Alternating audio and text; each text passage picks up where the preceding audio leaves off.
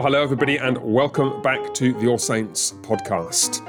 Today I want to talk with you about a new initiative that we're starting here during the week at All Saints called Midweek at All Saints. I want to talk a little bit about how this arose and some of the reasons why I think it is such a good idea and such a valuable addition to how we're seeking to serve one another and live together here at All Saints.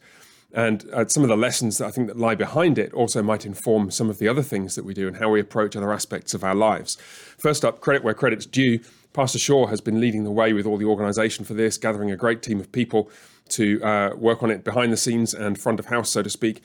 What we're going to be doing, Lord willing, is replacing our regular Wednesday night Bible study with a meal, with a shorter time of teaching. We'll still have some Bible teaching, and then a chance to sing some psalms, some songs together, to learn some new harmonies perhaps, to boost our service singing and just to enjoy time together singing praise to the living God and encouraging each other. We'll start at 5:30 with a meal which we'll be providing centrally as a church, and so it'll be helpful if folks who are planning to come could sign up just so we know how much food to order. We'll start by ordering some Chick-fil-A, and then we'll probably get some tacos, and we'll get some pizza, or we'll get some pasta, and we'll have some salad, so there's some healthy options there, those kinds of things.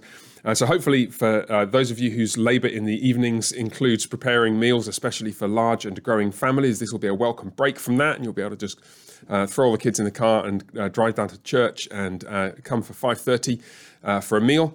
Then about 6:15, we'll have a time of teaching. I'm going to be talking about the Psalms, just trying to introduce the Psalms to us, explore some of their themes and why they're so significant to us. We'll have some time for discussion and Q&A, perhaps some time for prayer about those things. And then 6:15, about 7 o'clock, we will have a time of singing. Mr. Whittlesey has kindly agreed to lead a team of people to teach us some parts, so we can sing in harmony. I know some of you do that already, but it'd be great, I think, for all of us to be able to do that a little bit better. We'll learn some of our service music to begin with. Then Advent is approaching, of course, a few months' time.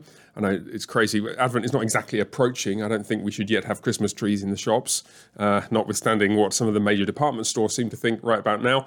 But what a great opportunity to learn some of the music that we'll be able to sing during Advent and then at Christmas, to get ahead of the curve, so to speak, and as well as just, frankly, just getting together to enjoy ourselves and to be together as the people of God for fellowship and to praise our God together. And it's that I really wanted to fix your attention on for a moment or two, because I think the thing that I have most been struck by as I've been thinking about this, praying about this opportunity in the last week or two, and actually some of the themes behind it for a number of weeks, is that Midweek at All Saints gives us an opportunity to enjoy where the Lord has brought us to as the people of God. And an illustration that's been flitting around my mind for the last couple of days comes from the experiences that I've had, and I know many of you will have had. If you imagine those times when you've gone on a long walk in the countryside, maybe you've been on a hike up through the forest, or up, especially elevated, like a ridge walk, or up to a peak and back. And maybe you've got 10 or 12 miles to do during the day.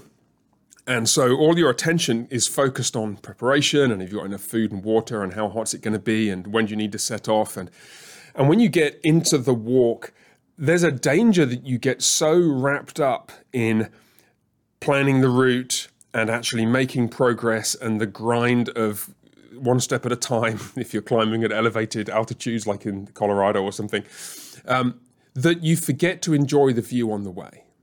And it's that has struck me, actually, that it may even be a danger for us here at All Saints.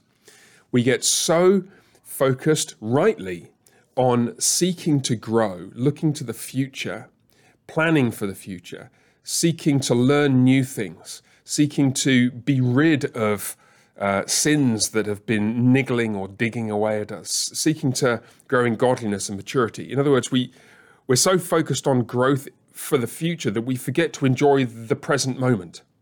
And both are vitally important aspects of the Christian life. In one sense, the Christian life is a journey, and it is absolutely right that we are focused on the future. We don't want to remain where we are now. We can't remain where we are now. Every day we're growing older. We have a responsibility to grow, as 2 Peter puts it, grow in the grace and knowledge of our Lord Jesus Christ. It's particularly pressing for those of us who are blessed with children, because there we see the growth and the change very much more rapidly, week by week and month by month as our kids grow older. And of course, we have the task of preparing them for the future. And much of our teaching is directed towards this end. As I sit here now, it is just after 9 o'clock on Thursday morning. I'm about to go and teach a couple of Bible and theology classes here for the young people at All Saints and at the Oaks Tutorials. There's another example of where my efforts as a pastor are focused on the journey, trying to take these young people from here and move them half a step or a couple of steps forward towards the destination. I think it's tremendously valuable, but, and you could all hear that but coming, that's not the only paradigm for the Christian life. It's not just the case that we're on a journey of growth towards greater maturity in Christ. It's also the case that we are seated with Christ in the heavenly places. We are enthroned with him. We are at rest with him. We are at peace with him and with one another. And it's appropriate that we find times to enjoy and celebrate that. To put it in biblical theological terms, we're not just in the book of Numbers on the journey to the promised land. We're also in, let's say, 1 Kings with our King Solomon, the greater Solomon, seated on the throne, enjoying the blessings of every man under his own vine and under his own fig tree. And it's appropriate, therefore, that we try and find ways of expressing what we have in Christ, enjoying what we have in Christ as part of our life together as a church. So just to return to midweek at All Saints, what great opportunity. We haven't been able to do fellowship meals so regularly since we've grown so much that we are bursting out of the fellowship hall. Of course, individual fellowship groups have been able to organise those for groups of fellowship groups, and a number of them have done that. And of course, I know the fellowship is going on in individual homes with families and larger groups of people. But at the same time, we haven't had opportunities so much to come together as a church. Well, at least for those who are able to make it on Wednesday nights, here's an opportunity just to come together and eat and drink and to enjoy one another's company, to be a blessing to one another, to enjoy what we have in Christ. We'll have some teaching, as I said. I'm going to be looking at the Psalms, which I think have a huge amount to teach us, both about our own lives and, of course, also about the Lord Jesus Christ. Everything in the Psalms is Christological. One of the trick questions that CREC presbyters and pastors routinely get asked at ordination examinations is, which of the Psalms are Christological? And of course the answer is all of them.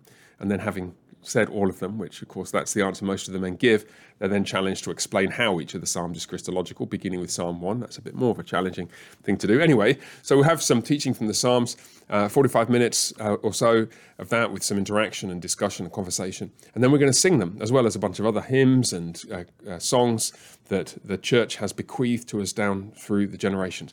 An opportunity to enjoy who we are in Christ as a church community, as well as combining that with opportunities for reflection, for repentance, for growth, and actually, of course, the experience of being together as a community, enjoying fellowship together, singing God's praises is itself formative and does change us in a future-oriented way. Living in 1 Kings is itself a transformative process, and I trust that our fellowship and our times of singing and prayer together on Wednesday nights will be also. I think actually, for what it's worth, and this was one of the motivations for turning this into a podcast, this is a lesson we could helpfully put into practice in our own lives as well. Not to forget to stop occasionally and look at the view. Not just to get so tangled up in the journey that we're just exhausted, grinding away one step at a time, but occasionally to pause and look around us and consider where the Lord has brought us to. So in your families, perhaps in groups of friends, certainly in your fellowship groups, I encourage you to not always be busy, getting to the next thing, planning the next thing, learning the next thing, but occasionally, and perhaps more often than we're accustomed to in some cases, just to pause, especially around meal times, together as a family or inviting friends around as well, to pause and just to enjoy being who we are in Christ. I think we'll find that deeply formative, as well as the obvious formative effect of our striving for daily growth in godliness and maturity. So don't forget to pause occasionally and look at the view, so to speak, to inhabit 1 Kings 10 as well as the book of Numbers as we continue on this journey towards greater maturity in Christ, to enjoy the maturity he's already brought us to. And that, I think, will be one of the things we're able to do at the newly launched Midweek at All Saints. Hope to see you there. Please reply to the emails that Pastor Shaw and I will be sending out just to get an idea of numbers. And I hope it will be a deeply encouraging experience for everybody. God bless, and bye for now.